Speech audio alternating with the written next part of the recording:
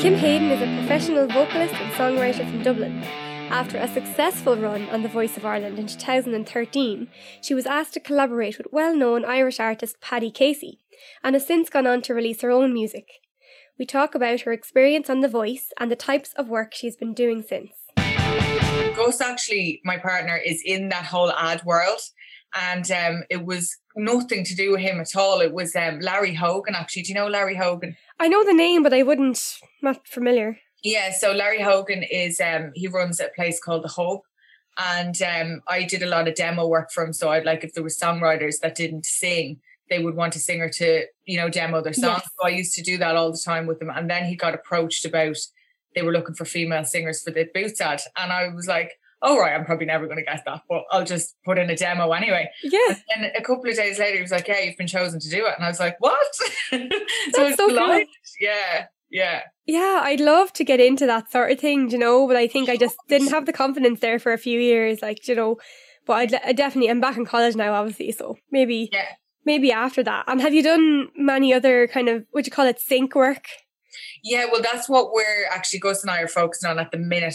So lockdown has been a bit of a blessing for that, because I found before, we were always talking about doing it. And I think after I did the Boots campaign, I was like, this is what I want to do. I want to be recording re-records and, of old songs and things like that. So he was like, right, let's do it. But the two of us were always gigging, that we never really had the time to kind of sit in the studio and do it. So since lockdown started, we have been just pumping out kind of demos and stuff like that. So we're just hoping that something breaks through, but we're kind of aiming towards the whole like Netflix thing and Amazon and stuff like that. So hopefully, I mean, the competition is huge, but it's just to be working at something, because obviously at the minute it's just so like weird for musicians.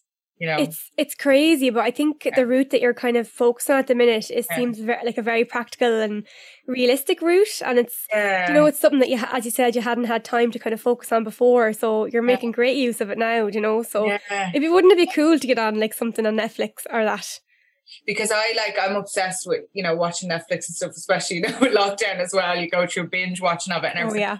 But we did so much research of seeing what was being used in the episodes and the seasons of stuff, and it was like a lot of them are re-records of old kind of 90s 80s tracks, just totally reconstructed into different versions. And I was like, I would love to do that, so we've started doing that now, and then adding in the odd original as well. But I think it is a really nice world to be in as well, because it's just like it feels like I always kind of was like, oh, it's covers. But if you're making it your own, it's kind of like you're reconstructing the whole song, which is great. How do you make a cover your own? Oh, that's a good question. Yeah, like how does the process work? We kind of like, we'd hear a song and go, look, do you think we could do a good version of that? And there's obviously songs that I would not go near, because, they could be just two classic songs and you're just like, no, I can't touch that. If the production and everything is just already amazing on it. But first of all, we go, look, can we realistically do a good version of this? And then kind of decide if we can. And then just mess around with it on the piano, kind of see what sounds nice. We'll change a couple of the chords. And if it's working, we'll just go ahead and do it. Yeah. Mm. And would you change up the instrumentation much, or even like the vocal melody? Would you mess around with the vocal melody much, or the structure even? You see, I'm real kind of picky like that, because I'm like, obviously being a songwriter myself as well, I'm like, I don't want to be disrespectful and completely change the song, because I've heard that done before sometimes. I'm like, oh, why did they do that with that song? But like, I would like to kind of change parts of it where it's like, you're not copying the actual vocal itself, you're making it sound like a different version or a more modern version to like what the 80s sounded like or whatever, so. Yeah, I actually seen I can't remember the guy's name, but if I can think of it after, I can see his face in my head, but I can't think of his name. So I'll put a link in the description afterwards. But he had a video, I think it's on YouTube, so hopefully I can share it. He had a video and he was describing, I think it was him anyway, he was describing about kind of reworking songs to make them your own. And like his kind of golden rule was, leave the first verse the way the original is. Leave the first chorus the way the original is, and then play with it after that, so that you're kind of paying respect to the original melody and the songwriter and the vocalist who made it famous or whatever. But then you can put your own spin on it after that. So I thought that was an interesting kind of concept. That is, because that's really, really good, because I even think like, you know, sometimes when we do them, like there is ones that we try and we end up working on it for like 2 weeks and then going, look, it's just not working, throw it away and then go back to something else. But like, what was I saying there? Oh yeah, so usually what happens is we do end up throwing them away if they're too unrecognizable at the start, because I just think people actually kind of sometimes can get a bit annoyed by that. They're like, why did they? Yeah, so. Yeah, so by easing them in to the to like because people love to hear songs that they know, you know, which is kind of part of the reason why cover bands do so well and in venues and wedding bands and all the rest as well, like because it's a bit of nostalgia too, isn't people like to kind of hear the songs that they grew up to, or the songs they, you know, they got married to, or whatever it is, like, you know. So did you ever go down the wedding band route?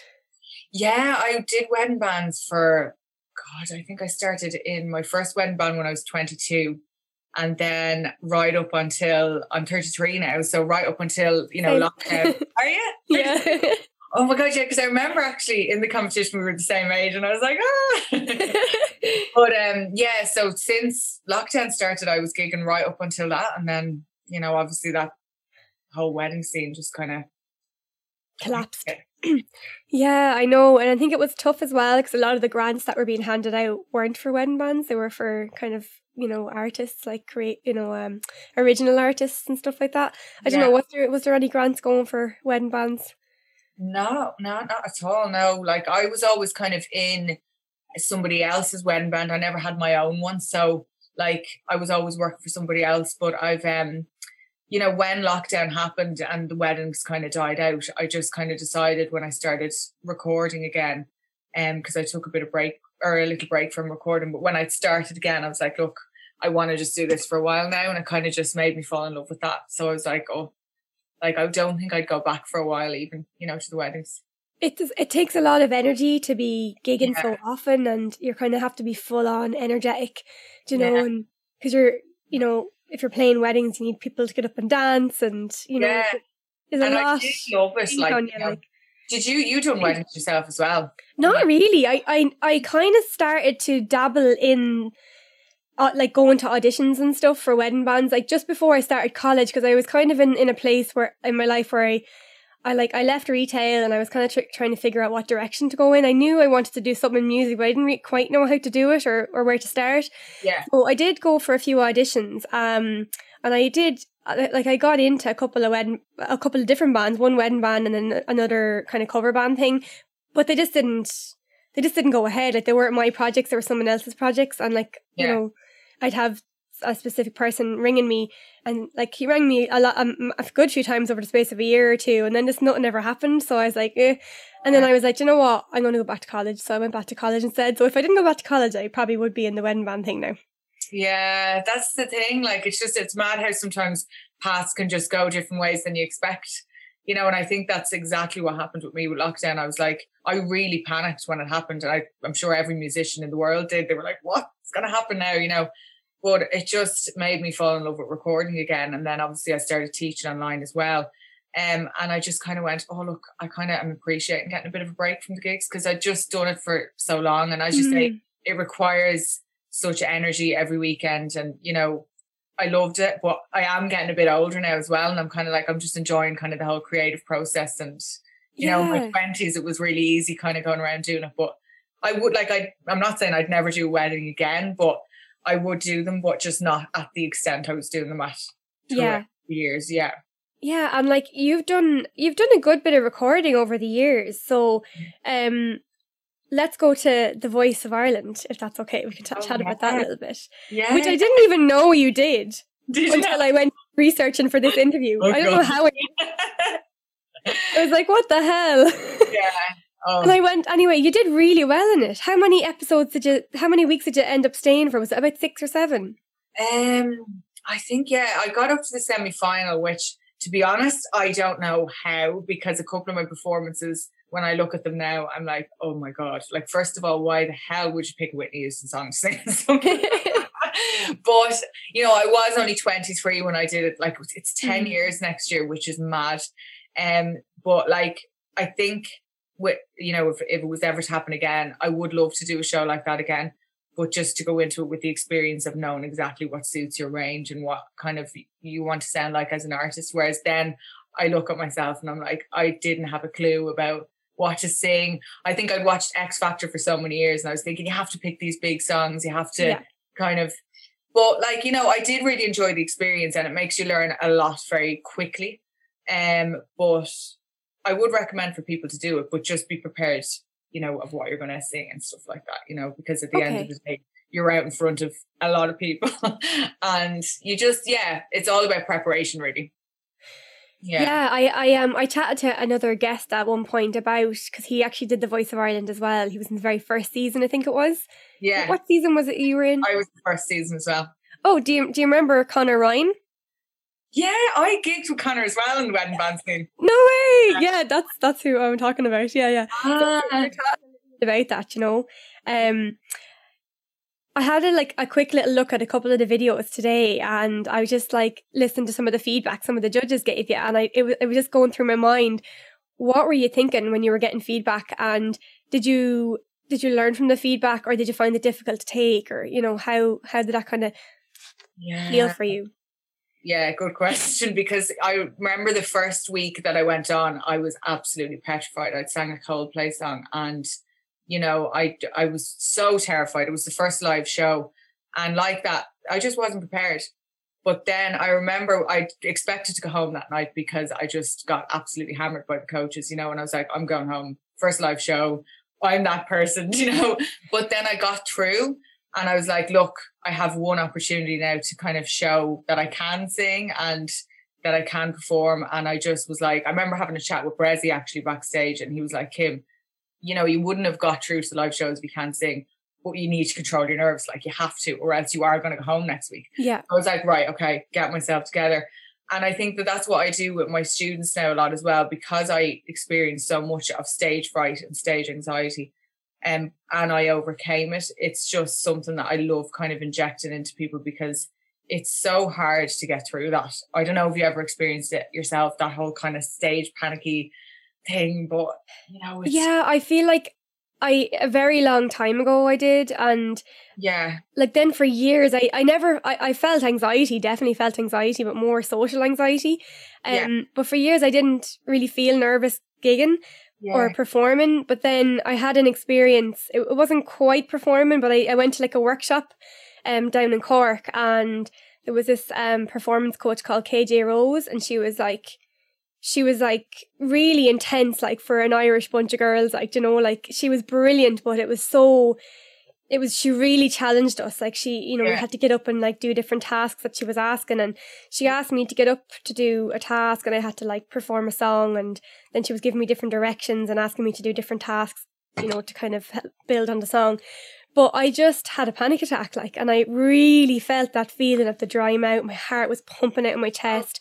I was fidgeting. I was like nearly walking backwards out the door. She's like, "Where you go?" And I'm like, "Nowhere. I'm just really nervous." And I was really glad to have that experience, because I felt I needed that reminder, because it's sometimes when students come in, they're nervous. You're like, "Come on, don't be nervous." But like sometimes you can't help it. Sometimes you just need to really work on it.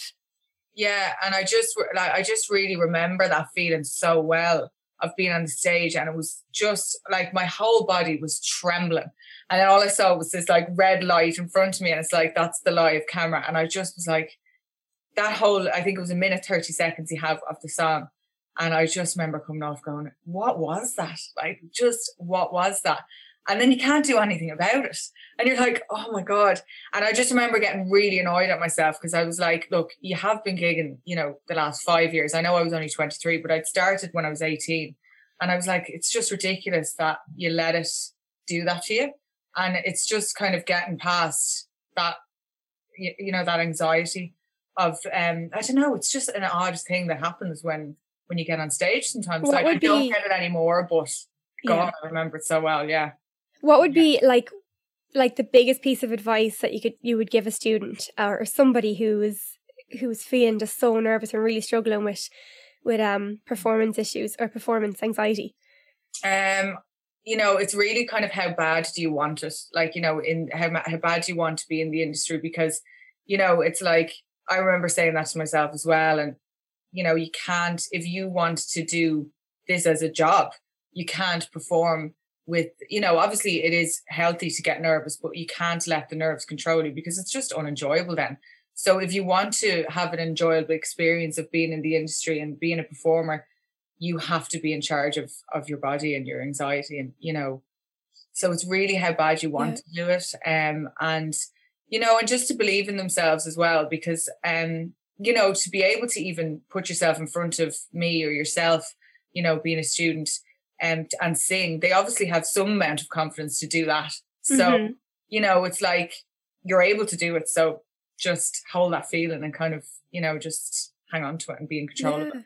I guess it's about like showing a student what they can focus on, like breathing and like, you know, positive affirmations, and like focusing on the goal that they want to reach as well, you know, things like that. Yeah. And being realistic about it as well. I think it's like, you know, it does take time to develop yourself and your craft and everything, and try not to rush into it. And I think that that's what I did very young. And I think I felt pressure from, you know, being the age under 25, and, you know, I was kind of like, oh, I need to do this before I get to 25. And now I'm like 33 and I'm like, what's the panic about? Just slow pace is better than, you know, rushing into stuff. And when you're younger, you feel like you need to like be settled down, be have married, have a good job, all this stuff. By the time you're 30, like, you know, and then you get to 30 and it's like, yeah, no, we'll make it 40. Then we get to 40, it's probably going to be the same, you know. 40, I'll do that.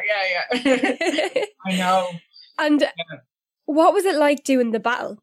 Was the battle, you got through the battle, because I had a quick look at it today, but what was it like? What was the feeling like, knowing that you're battling with like a fellow contestant to like stay on? It was so weird because Rory Quinn was actually in it that year as well. Okay. Yeah.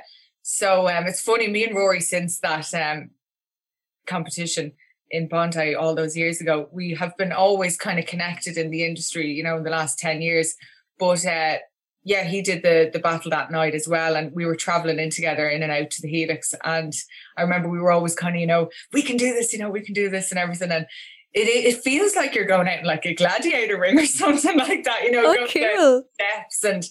But it felt kind of weird as well, because, you know, at the end of the day, it's like, I do kind of disagree with the competition thing, a singer against a singer, because obviously, you know, everybody has different strengths, and everybody, you know, what Alva had, I didn't have, and what she had, you know, that kind of vice versa thing. And it's like, you know, there was something I look back on now, and I didn't agree with the whole battle thing, but I suppose it is entertainment. It's a TV show, and that's just, if you don't want to do it, don't do it. But it does give a bit of a weird feeling. It's like bittersweet kind of. Yeah.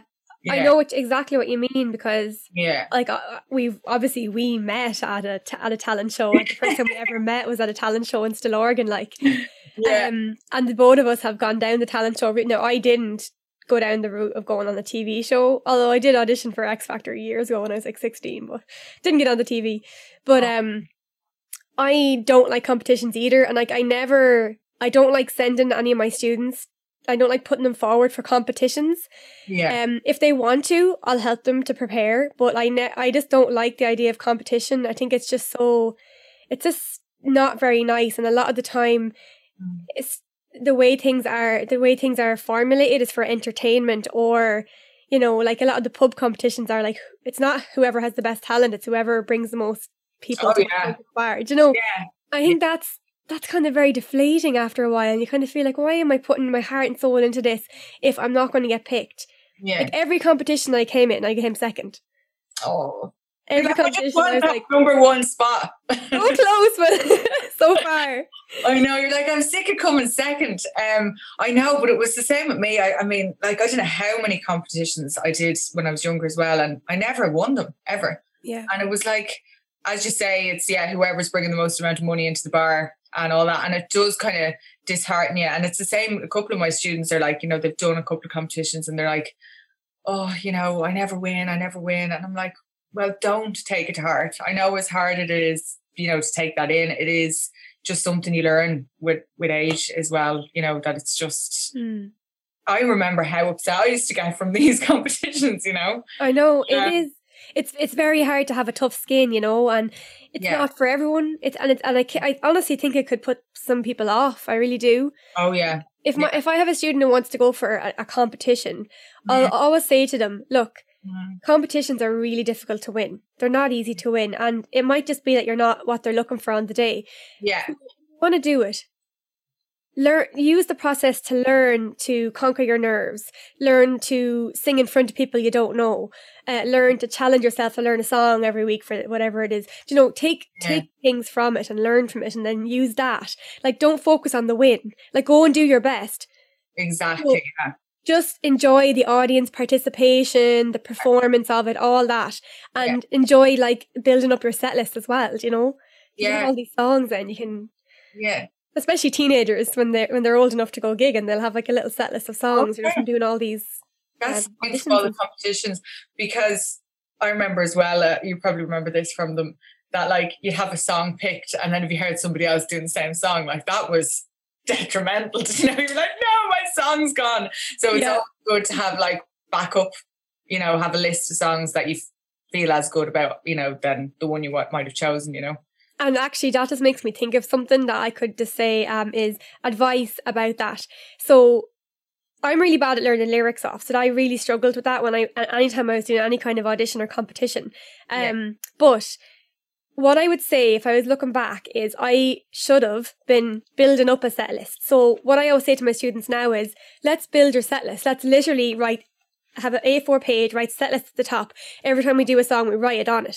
So then when you go to do an audition, you have this whole set of songs that you can choose from that you've worked on. Because otherwise you're like, if you're someone like me who finds it difficult to learn lyrics off, it's like panic. And then when you're stressed trying to get it done as well, that can like make it even worse, right? Oh yeah. Yeah. It's horrible. Like, I don't know, the whole lyrics thing with me, I always find some songs I know, like I could listen to them twice and I'd know it.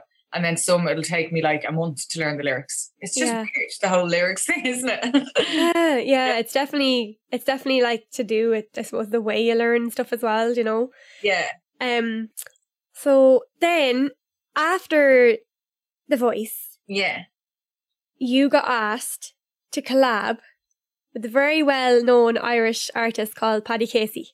Yes. How did that come about? Do you want to tell us about that experience? Yeah, like that was amazing.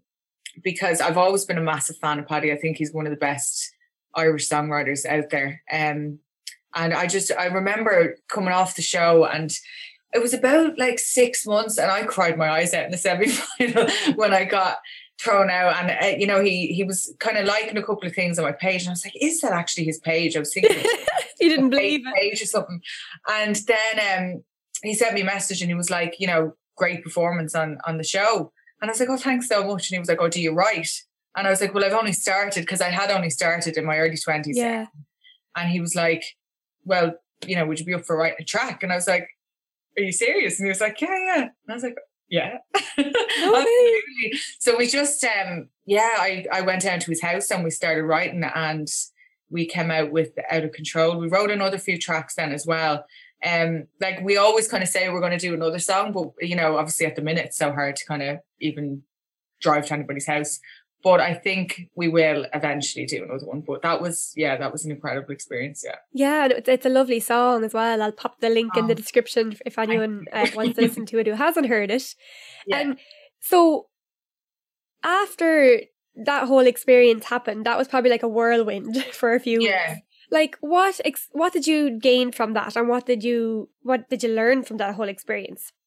I think it really kind of made me believe in myself as a songwriter, because I'd started songwriting after The Voice, kind of thinking, right, I have to get original stuff out now. I've been writing bits and pieces, but I kind of was like, oh, I don't really like that. I'm not a real songwriter. I can't do this kind of thing. But then when I started writing with Paddy, it kind of made me realize that I could write. And, I watched how he processed, a song and stuff like that. And I learned so much from the songwriting world from him. And, that feels amazing that I've done that. And then obviously I toured with him when we were releasing the song. We did like Vicar Street and Whelan's and stuff like that together. And that was amazing as well. Wow. So, and then I actually got to perform in the Olympia, which is like one of my big goals with them, for a charity event, which was amazing. Wow. So yeah, that was kind of all mad. And it was nice because when The Voice was over, I kind of just thought, oh, my music career is over now, it's finished. But then when I got that, I was like, oh yeah, I kind of felt like not like a loser. Yeah, I know, but that's the thing though. Like at the end of the day, these shows, like you're there, you get the spotlight, and you have a bit of momentum. But then once they're finished with you, they're moving on to the next contestant. So they like a conveyor belt. It really is, and I knew that kind of. I didn't know it entering the show like that. I'd gone for the X Factor, like yourself, a few times before The Voice, but never got onto the TV stage. And then I remember when I did get the call for The Voice that I got onto it, I was like, oh, amazing. Like, this is going to make me for life kind of thing. But when I seen the process throughout, I kind of went, this is, they're just churning them out. And then next season, is the new kind of group. And so it's such pressure. Like, it really is. Yeah. Yeah. I know. Yeah. It's so hard. Like, people are always saying to, like, probably you as well, and me, like, why don't you go on The Voice? Why don't you go on The Voice? I'm like, no, I don't know. I just don't think it's for me, like, And the reason being was, I suppose I went down the like being in a band songwriter route after like that competition and stuff. That was kind of the start of me, like just before I started a band. But you also released an album and a couple of an EP and then the single with Paddy as well, didn't you? Yeah, I released the single with Paddy, and so we're thinking about releasing another one as well at some point. That's called Out of Control. Out of Control. Yeah. But he'll probably hear this and be like, "Would you ever start writing with me again?" Because he's always, saying we should do something, and I'm saying it, but it's just kind of, I don't know. I think just life gets in the way sometimes, but especially at the minute, it's just mad. But and then I released my own EP as The well. Other Woman. Yes, which is out on Spotify now as well. So I would love if anybody could have a listen to it. Yeah, there's actually some really lovely songs in it. I had a little listen as well. There's some lovely. There's one that you did with another guy. Yeah, was that The Other Woman? The song The Other Woman? No, it's called Trouble. Oh, that one's Trouble. Yeah. That one was beautiful. I loved that one. The duet was gorgeous. Yeah, so Ben, actually, it was funny how we met. He was in a competition called Teen Stars, because Ben, he's really, really young. I think he's 20 or 21 now. But he's got his own band called Dakota now, who are amazing. But I met him when 4 years previous, I think he was 16, and I was judging a competition called Teen Stars that he was in. And I just remember being blown away by his voice. And when I wrote Trouble then, I was like, this has to be a duet. Like, I wanted to be a duet, and I could hear Ben's voice on it, and I just asked him, did he want to do it? And he did it. So yeah, his voice is really stunning. And I was like, wonder what age he was in the video. Like, but he does look very young, but his voice sounds so mature. I know, like really mature. I couldn't believe it when I was doing the Teen Stars, and he got up and sang, and I was like, this is ridiculous. Like, he's just so natural, and he sounded like a recording artist when he was 16. Yeah. It's amazing. Really, really amazing. Yeah. And you've also done other recording work as well. Like, I think I saw you post, and I think it was Stuart Gray you were doing a bit of session work with, and probably some other people as well. Do you want to tell us a bit about that side of the industry and that kind of side of session work and recording vocals for other people and stuff? Yeah, that's it's an interesting one, that, because I did a lot of that with Larry, actually, the guy who did the Boots campaign with, but he would get a song from, it could be a songwriter from Australia or America or whatever, and they just, can't sing the song themselves, so they'd get a singer to do it. But it's unusual because you get all different styles, country music, rock music, pop, and you have to kind of just adjust your voice to that style, because the songwriter's expecting to hear it exactly how they imagine it, Yeah. And then with Stuart, I first started working with him, I think it was straight after The Voice as well, because I met him during The Voice, because he was actually doing some guitar sessioning on stage and stuff like that. So we got chatting and everything, and then we start working together. I mean, his studio is incredible. I love it. Yeah, you should visit it. Have you been there? Yeah, I actually did. I recorded like vocals for what was the name of the album now? I actually can't even remember the name of the album. It's gone out of my head. This kind of obscure artist, like it was like the album was kind of an amalgam of like lots of different kind of styles of music. It seemed like he was kind of just throwing it out there, seeing what happened. But it was really cool. I got to record backing vocals and stuff on like loads of songs. But it was a really challenging day in the studio, actually. Really? Yeah, I found it very challenging because I thought I was going in to do like one song. And then it was like, you're actually doing like the whole album, which was like 12 songs or something. And then it was like, we also God, in one on day. this other song. And what? In one day, you had to do 12 songs. Yeah, in the whole in one day. And then it was like I would have a decent ear for like harmonies, but like usually when I did session jobs beforehand, it was like the person would send me the music and I'd get time to like work it out. And I'd have the harmonies kind of learned off, but I was having to come up with it with songs I only just heard for the first time on the spot, and like I was so paranoid that I wasn't doing a good job for the whole day. Like, but like listening back to the songs, they sound pretty good. Like, so I mustn't have done too bad, but it was very difficult. It was very challenging. Go, girl! The studio was amazing. One day, that's amazing. That's impressive. Yeah, and to not be prepared for it as well, to just be told, "Oh yeah, we're doing 12 songs." Like, what? Yeah, like I kept saying, "Can you send me on the songs so I can like listen to them first?" He's like, yeah, just kept kind of fobbing me off, and we got in there. Like, but like they were so professional. Like, and the songwriter was super nice. Really interesting guy. I loved just some of the songs on the album. Like, it was just such a diverse album, you know. But it's kind of cool doing that kind of session work because you get to sing in different styles and maybe what you wouldn't normally do. You know, for your own songwriting and stuff, which is part of the joy of being a vocalist. You're not just an artist, but a vocalist, because you get to sing all these different styles. Yeah, no, I do. That's actually such a good point, because from the session work, you get to actually, you feel like you're a vocalist because you've been hired in to do a job, and it could be totally out of what you're used to doing song-wise, but you just do it because you've been hired to do it. And that's it. It feels nice, doesn't it? It's so good. Yeah. And so, you know, like if you're sent a song, you were saying about having to like kind of morph into like different genres and stuff like that. Like, how would you go about that? What's the process of like learning to sing a rock song or something like that? I think with myself, I have, because people always say to me, what's your favorite kind of type of music?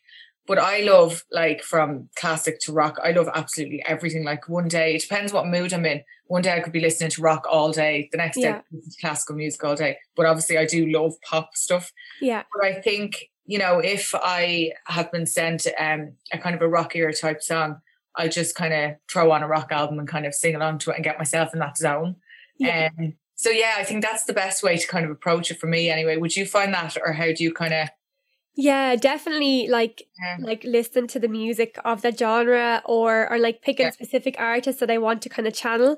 I know I read an interview you did online. I don't know who it was with actually, but you said you mentioned Annie Lennox as one of the vocalists that you love, and I love her as well. She's amazing. Oh, she's so good. Like, I just love her. I remember, like, one of my favorite songs ever is "No More I Love You."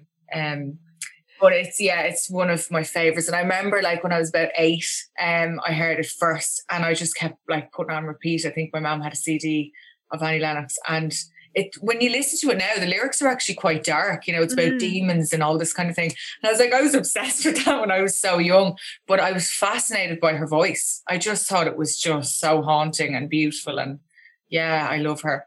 It's really just about like a little bit of mimicking as well, like, you know, putting on the artist and trying to like mimic what they do and trying to create the tone or the, you know, whether it's breathy or a bit of growl or whatever it is, trying to like mimic that and find your way to do it. Yeah, isn't it? Yeah, because it's amazing how they all kind of set a tone. Like Kate Bush as well is another one that I absolutely love. But like, she just has that kind of thing where it's hers, and so does Annie Lennox, and it's just, I love kind of figuring out how they're getting their voice to sound like that as well. They're using different sections of their voice, and, you know, Kate Bush is very falsetto, and it's like, how do they just kind of do it so perfect as well? I get fascinated by that. Yeah, and I'm just wondering as well, like, because I would have came from, like, obviously I do coaching now, but I spent the last few years like studying that and like learning kind of how to to do that. But for me, it was a process of like, many years being a performer and a singer, but then people were like, you should sing, you should teach singing. And I'm like, I don't know how to teach singing. But then it was just about a process of like figuring out what was happening with the voice and like how I was making the sounds I was making and how to improve the sounds I was making. So how did you figure that out? Did you do it all by ear? Did you do any vocal coaching yourself? Like, as in, did you get lessons yourself or any training? Yeah, I did a couple of lessons with Kathy Vard, actually, from the Vard sisters a few years back. It was just after The Voice, actually. I was like, right, I'm going to get a few singing lessons. And I felt like I needed to do it for my confidence as well, because I did feel a little knocked after the whole thing. But I went and did a few with her, which was amazing because she's very relaxed and everything. But that was the only vocal lessons I've did in my whole life. The rest of it was just like yourself, just kind of getting fascinated by how different singers use their voice. And I'm very kind of dynamic driven with my coaching. Like I'm all about like the whole soft singing and then singing loud, whereas it doesn't always have to be big to sound good, you know, and I love that. Like I love that whole thing. And then also the emotion as well, connected to lyrics and stuff like that. That's what I kind of base my whole thing around. It's so important, isn't it? I think sometimes people get too caught up in like the technique and they forget about the connection to the lyrics and that kind of thing. Yeah, that's the thing. And that's why I was kind of always very scared to get too much training. I know you can never learn enough, but you know, I didn't want to sound technically amazing. Do you know? I wanted to kind of have those little flaws in places where it kind of sound nice. You know, like imperfections are lovely in vocals as well. Like obviously it has to be in tune and everything else, but you know, sometimes I find too trained doesn't sound, it's just not what I kind of like. It loses some soul, I think, you know. Yeah. There's definitely like singers that I know who are technically brilliant. Like they could riff you know, around the house or whatever, riff rings around you, should I say. But, you know, I wouldn't necessarily like the sound of their voice, or I wouldn't be moved by what they're singing. Exactly. That's the thing. Like, because, you know, you hear, as you just said, you hear some singers and they do all this agility and they're doing all these runs and you're like, wow, that's amazing. But I wouldn't feel anything from it, you know. And then I could hear the likes of Billie Eilish, who isn't the biggest, which is the biggest artist in the world at the minute, but she's not a belter, but her voice just does it for me. I just think, you know, she's so emotive, and that's what I absolutely love. I love that whole kind of emotional singing. Billie Eilish, I couldn't stop talking about Billie Eilish like for the last couple of years. I just felt like it was really exciting that the younger generation were being introduced to like a singer that doesn't just sound like Adele. Like we didn't want another Adele. Do you know what I'm saying? Even though Adele's amazing. Exactly how I felt. Yeah. It's like it's just something with a little bit more character. It doesn't sound like everything else that's coming off the, what did you call it? Yeah. Yeah, because music in the last 5 years, you know, I think kind of styles for me, the early 2000s, it really kind of started turning into the one kind of sound. Like I love 90s, 80s, 70s and everything before that as well. But early 2000s, I felt was excellent. But then after that, it was like everything just sounded the same. But then when Billie Eilish came out, and MGK I love as well, because he's kind of bringing back that whole, you know, punk sound. Who's MGK? I don't think I know who that is. Machine Gun Kelly. Never heard of him, I don't think. You have to check him out. He's so good. Is he like a new artist? Yeah, well, I think he got Album of the Year or something with the MTV Awards. Oh, wow, I must check him out. Yeah, he's really good. But like the two of them for me are just kind of, you know, as you say, they don't sound like everybody else. And Billie Eilish, it is amazing because so many of my students, and you probably noticed this as well, they love singing her songs. And I'm delighted because she is a really, really amazing artist. So rather than coming in and singing the typical kind of Adele's or the Whitney Houstons and all that, it's just nice to kind of hear something different, you know? Yeah, and I think when singers are very young, they don't necessarily have the ear yet to kind of hear all the different nuances that are in certain singers' voices. So they just sing at kind of everything in the one voice quality and the one volume type thing, you know? But I think that's just part of the process. Like, you know, as you perform more and sing more and learn more about the voice and listen to more music, you start absorbing all these different elements, and your musicality gets better, and then things start falling into place then with the voice as well. Yeah, that's so true because, like, don't get me wrong, I love Adele and I love Whitney Houston and God, they're amazing. But, I think for younger singers listening to them, and I made that mistake as well, trying to sing big, massive vocalist songs isn't really the best way to find your voice. I think it's starting off with the more kind of timid vocals and figuring out if you can go to those places rather than just giving yourself the shock of trying to sing one of the biggest songs of all time or something and realizing that that's just, and it can knock your confidence as well. It's like, why can't I do that? So Yeah. like less is more, I think. Yeah, you're so right. Because I don't know, there's something about how it, like, I remember I sang a song in a talent show. It was like in the local kind of nightclub. Back in my hometown in Newbridge. It was called Swift's Got Talent. Yeah. And I remember I sung True Colours, Cyndi Lauper. Oh, I love that song. Yeah. And I was I had been doing the competition with like a band. Like my band were performing with me, which is my first experience ever performing with a band when I first put my band together. But for this one song, we decided just to do it with me and the piano player. Yeah. And me and him worked together, like, to kind of landscape the song dynamically. And I felt weird singing so softly and like gently. I was like, I'm not really singing, I'm almost like whispering.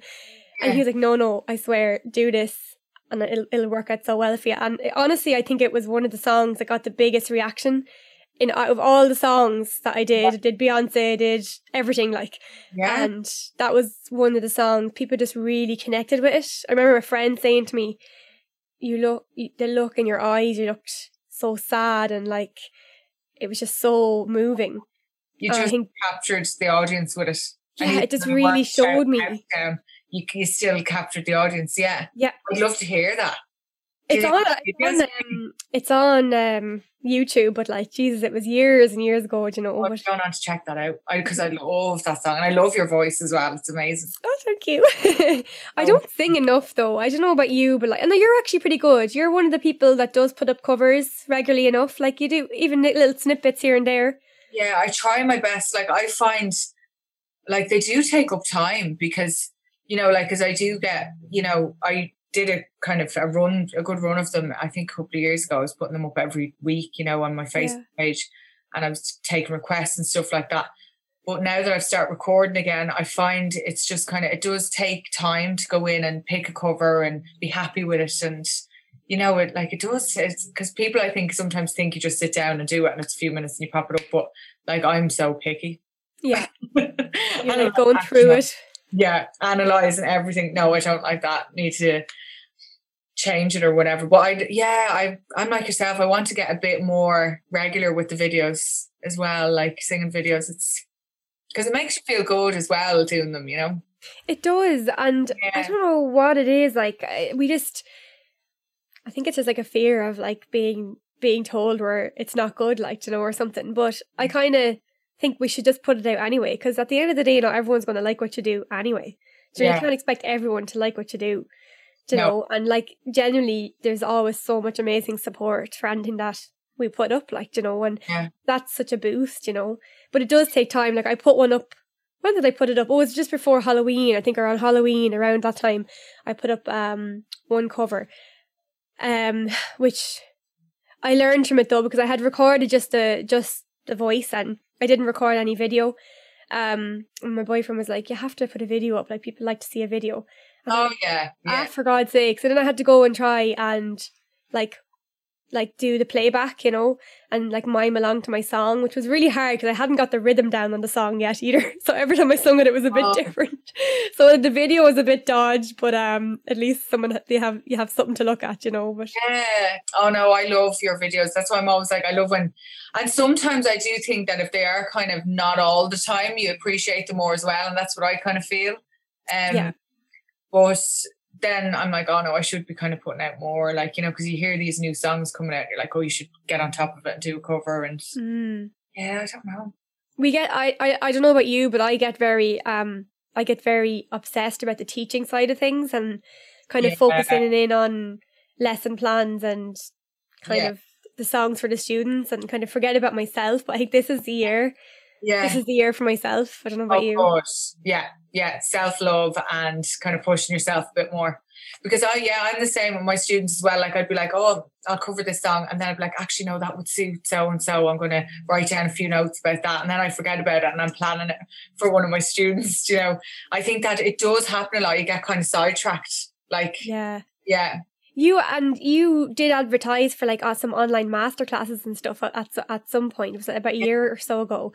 Is that still a thing? Like, or how did that go for you? Yeah, well, that's what I'm kind of doing at the minute. So that's what I kind of call it, is the masterclass. The reason why I call it that is just because it's like what I do with my students mainly is get them to master a song really well. So I'll, give them a song and, go through each section of it and get them to master, and then master the dynamic of their vocal and stuff like that. So that's why I named it that. But yeah, I started that at lockdown, and yeah, it's still going great. Like I couldn't believe it, like the way it took off. I didn't expect it because I had no other choice but to kind of do that, and I've always loved teaching. I did a bit of it years ago when I was in Teen Stars, and I was teaching a bit then, and I loved it. But then when lockdown happened, I said, look, I could do it online, and I started, and it just took off. Amazing. Is it group classes or is it 1-to-1 or? It's 1-to-1, yeah. Yeah. 1-to-1. Yeah. Very good. It's brilliant. And how about yourself? Do you love doing it as well? Yeah. Yeah, like I've been teaching now since 2017, I think, around then. Really? You too, is it? Yeah, no, I'm since a year ago now. Yeah, a year now. Yeah. Yeah, and like it was really a case of like people just kept saying to me you should do singing lessons, and I was like, I don't really know how to do singing lessons because like I didn't do much singing lessons myself when I was younger. I have now in the last 3 years or so. I've gone to a good few singing lessons myself. But I didn't really know the format or like what you'd do in a singing lesson, or even like the different. I downloaded like lots of like backing tracks and things, like the Funky and Fun, Janice. Yeah. Whatever her name is, Janice Chaplin, is it? No. Yeah. Funky and Fun, anyway, all those. And like they really helped kind of give me, content for the lessons and stuff. But yeah, I'm loving it. Like I only teach 1 day a week now because I'm back in college, so that's a full-time degree. What are you doing in college? Yeah, I went back last year. So what are you studying? I went back to do a music degree. Oh, amazing. Go you. I know, because I spent literally like my whole 20s like going and doing different diplomas and this and that, like performing arts, music, events management, psychology. I had all these different things going on and kept coming back to music. And then I was like, you know what? I'm just going to go do it. I want to do a degree. I want to achieve that in my lifetime. So yeah, no, that's amazing. And, especially with doing the lessons as well, you're tying into that and that's incredible. Well done.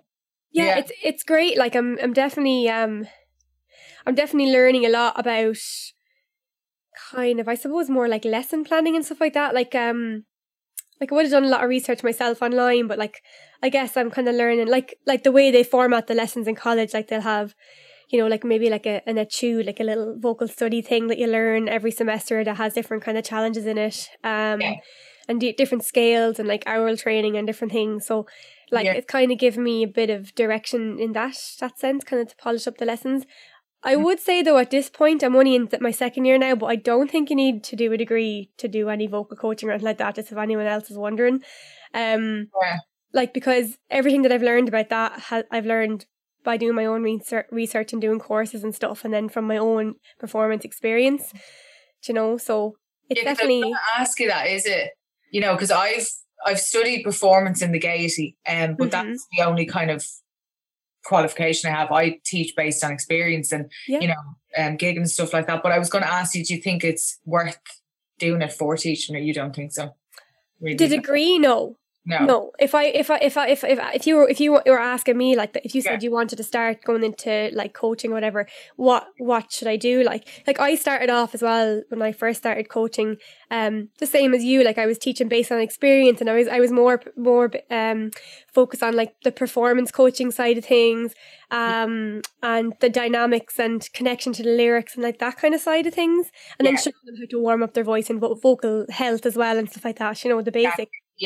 That side of things. I started off like that, but then I just wanted to learn more about the voice. I wanted to learn more about the technique and like what's actually physically happening and with the anatomy and stuff like that. So I started doing like different courses.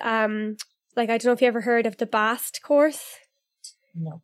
It's called Be a Singing Teacher. Oh, right. Oh, yes. Yeah, if you want to learn more, like if you want to go down that side of coaching, I would recommend it. Yeah. Definitely, like, because it taught me how to like diagnose voices and stuff like that. Like to listen to a voice and hear if there's like too much tongue tension and things like that. So like I'm still learning. Like it's always going to be a learning process, like forever. You know? But that's the thing, like, you know, because you hear of, and this is no disrespect to anybody who's done a music degree, I think that's amazing, or, you know, BIM or anything like that. But, you know, I think it's like, as you just said, you're always going to be learning. So even if you have done a course or a degree and you come out then and you start gigging, I think that's, you know, where a lot of the learning happens as well. And I think it's just, you're always just going to be learning. So that's why I'm kind of like, you know, I love it though. I love that. I think that's what makes the industry so exciting as well. Obviously at the minute it's not the most exciting place, but you know, I think it's great when you even like learn a different songs and stuff. You're like, oh, I didn't even know I had that part of my voice. So you know yourself kind of just, yeah. There's a lot to say. Like I have to say a lot of what I incorporate into lessons and my own experience to date has been from actually just going out and doing it. Yeah. Do you know what I mean? Yeah. Like there's some, like, say people in college who are just out of school, like, and haven't done much performing, you know, gigging and stuff like that. They might have done other things, musical theatre and that, but like they will still learn a lot from the course. But I think the real learning, the real work is going to be done when they actually get out in the real world and start gigging. Yeah. Yeah. But they'll have a great foundation there. So like there's so many different approaches and ways that you can they can go about it, navigate your way through the world of the music industry. Yeah. And so you mentioned as well about how much the music industry has changed. Yeah. Do you want to talk a little bit about that side of things? Yeah, I think it's weird, like, because, you know, years ago to build up a following, it was kind of nearly like, you know, you had to organically do it. As you say, you and I used to go out and do the pub competitions and the nightclub competitions, and you have to kind of pull crowds in with you. There was no social media or anything like that. It was all just kind of like, oh, will you come texting to my competition that I'm doing? And you'd be trying to get bus loads to go to these competitions. But now, and then obviously the whole CD world as well, you were trying to sell CDs or whatever. And now it's like everything's online. It's all based online. Like, it's just like Spotify, like, you know, and I miss that whole kind of world of having, you know, I know that CDs are still sold and stuff, but I just miss that whole world of the hard copy CD and organically having to do stuff. It's just more natural. And I think the way it's gone now is a bit kind of sad. Yeah. I mean, like, it's a weird thing because it's kind of like Spotify, for example, has like given artists a platform. Yeah. But to be honest, I really don't think Spotify is that great. Like like unless you have a huge fan base, yeah, your music's not going to be pushed to people. Like people are not going to see it, and it's a weird thing. Like basically, the way it works is, like, I thought when I subscribed to Spotify as a listener, that the money that I pay every month, my 10 or 15 euro, will be split between the artists that I listen to. So I'd be there, like, you know, playing the artists that I listen to, you know, trying to give them some plays. But that's not how it works. It's not how it works. No, it's not how it works. So basically how it works is the whole, like, the people who have like the most following, they get the most money. And your money gets divided out into like this like worldwide pot of money. And they get the bigger, they actually get the bigger chunk of that. Like, I think it should change that so that, like, if I listen to just you for this next month, you get my whole 10 or 15 euro. Yeah. I'll be like, Rebecca, thanks, you gave me a tenner. Do you know what I mean? Like, obviously the record labels and Spotify themselves have to take a cut, but like the rest, that leftover money should go to you. I don't think it should be split the way it's split. I think it's very, very unfair for any artist who doesn't have like a worldwide following. No, and like, you know, it is so hard to get any kind of following on it. I find myself, it's like I probably should push it a bit more, but it's just, I just find it's like, you know, it's impossible to get a following on it really, unless you're getting on these playlists or, you know, it gets in something like Love Island or something like that. You know, it's just a weird one, Spotify. I feel, there's a kind of a lot of favoritism goes on in it. And, I think Taylor Swift had a big problem with it at one stage, didn't she? I thought I forget what it was, but I think there was something there. Yeah. Yeah. But yeah, I don't know. I just kind of don't get that whole world. I just don't think it's very real feeling or something. Well, for anyone who's wondering, the best way to support an artist is to buy a hard copy of their CD. Now, you might not ever listen to the actual CD, but download the digital track as well for €1 and listen to it on Spotify. Listen to it on Spotify anyway, but like buy the CD. Like that's the best way to support an artist. Buy the CD, buy the merch. Yeah. Oh, absolutely. And I'd love if like the whole turntable world came back as well and there was records. Like I love that. Yeah. Well, there was like a bit of a boom in records over the last few years, yeah, but I haven't heard too much about it recently. It was more like of a niche thing, but a lot of people were buying record players and like my boyfriend's band Crow Black Chicken, they would have ordered vinyls. Okay. The last time they ordered like for whatever the last album is, they have 5 albums. I didn't realize your boyfriend is a musician as well. So 2 musicians. I know, yeah. And Gus is a drummer, right? Yeah. So just for anyone who doesn't know. And my boyfriend's a bass player, so. Yeah, because I remember people used to always say to me, 2 musicians in a relationship just won't work. I don't know why people say that. I don't know, maybe it's just like the creative minds or something. It's, yeah. No, like, honestly, I think there might have only been like 1 or 2 people that I've dated over the years that weren't musicians. Oh, really? Like, I just don't think, because I remember before I dated a guy and he didn't like the fact that, like, after a gig I'd be out networking and socializing. He was jealous. Okay. And I think it's not going to work. Yeah. It's not going to work. So I think if you with a musician dating a musician will understand the industry, and they'll understand if you have to go off for a few weeks on tour. They'll understand if you have to go off and do a bit of networking, Yeah. Whatever, but anyone who's not in the industry, they might not have that same understanding. They might find it difficult to know. And as well with our work, because it's so sporadic that we kind of have to go when it comes. Oh yeah, it's like, you're like snapping it up. Yeah. 100%. Did you ever tour? You said you did a bit of touring with Paddy Casey. Did you tour with your own music at all? No, like I did Whelan's with my own music, and I did Ruby sessions, and I kind of did all the ones in Dublin to launch it and stuff like that. But I didn't actually go around touring. And, I think it was because I did get so kind of caught up in doing weddings that I did forget about kind of touring my original stuff a bit. And that's why I kind of, if I was to ever do an album again, which I hope to, I would make sure that I put 110% into it to tour it, because it obviously makes such a difference. Like if you're touring it, if you could get on a support slot, that would be amazing. I think that's really the way to get yourself out there in front of a mass audience, Yeah, because like even say my partner's band, like sometimes they make more money selling merch than they do than say like the door fee or the fee the venue pays them. So like there's a lot of, like, I think touring is a great way, gigging live is a great way to sell merch. It is. Because people almost see it like kind of like a little token from the gig as well, Yeah, something that you can take home and have memory from the night or whatever. Yeah, it's lovely.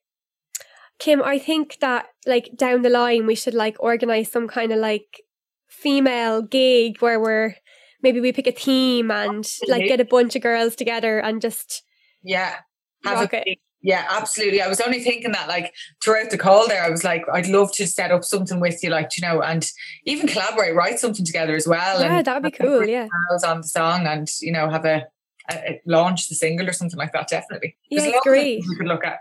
Yeah, definitely. Because I definitely think like collaborating is a great way to go, because I love it. Yeah, it's like it's fun and you get to meet people and kind of work in a different creative way to like the way you normally work. And yeah, I love collaborating because like you get to learn so much about the other artists and songwriter as well, and you're both learning from each other, and it's really lovely. Yeah. So tell us where you'd like people to check you out, and do you have anything coming up? Okay, so I have my Facebook page, which is just Kim Hayden Music, and then the same on Instagram. I haven't joined the whole TikTok realm yet. I don't know, have you joined that yet? No. Reaction. No. I know, because I get so overwhelmed with social media. Like I do Instagram really. I have a Facebook account which is kind of linked to my Instagram, but yeah, I don't know. It's just there's a lot, isn't there, to keep up on. That's the thing. I just think with TikTok, I'm like, it's another thing that's going to take up time. Yeah. And I think a lot of these things, like, Snapchat was huge for a while as well. I think Instagram and Facebook seem to be kind of the really bedding ones that consistent, are staying around. Yeah. So I'm like, I don't know if I want to waste a couple of hours a day on it, and then it's gone out of trend, yeah, that's how I feel about it. But yeah, Facebook, Instagram is where you can find me, Spotify as well.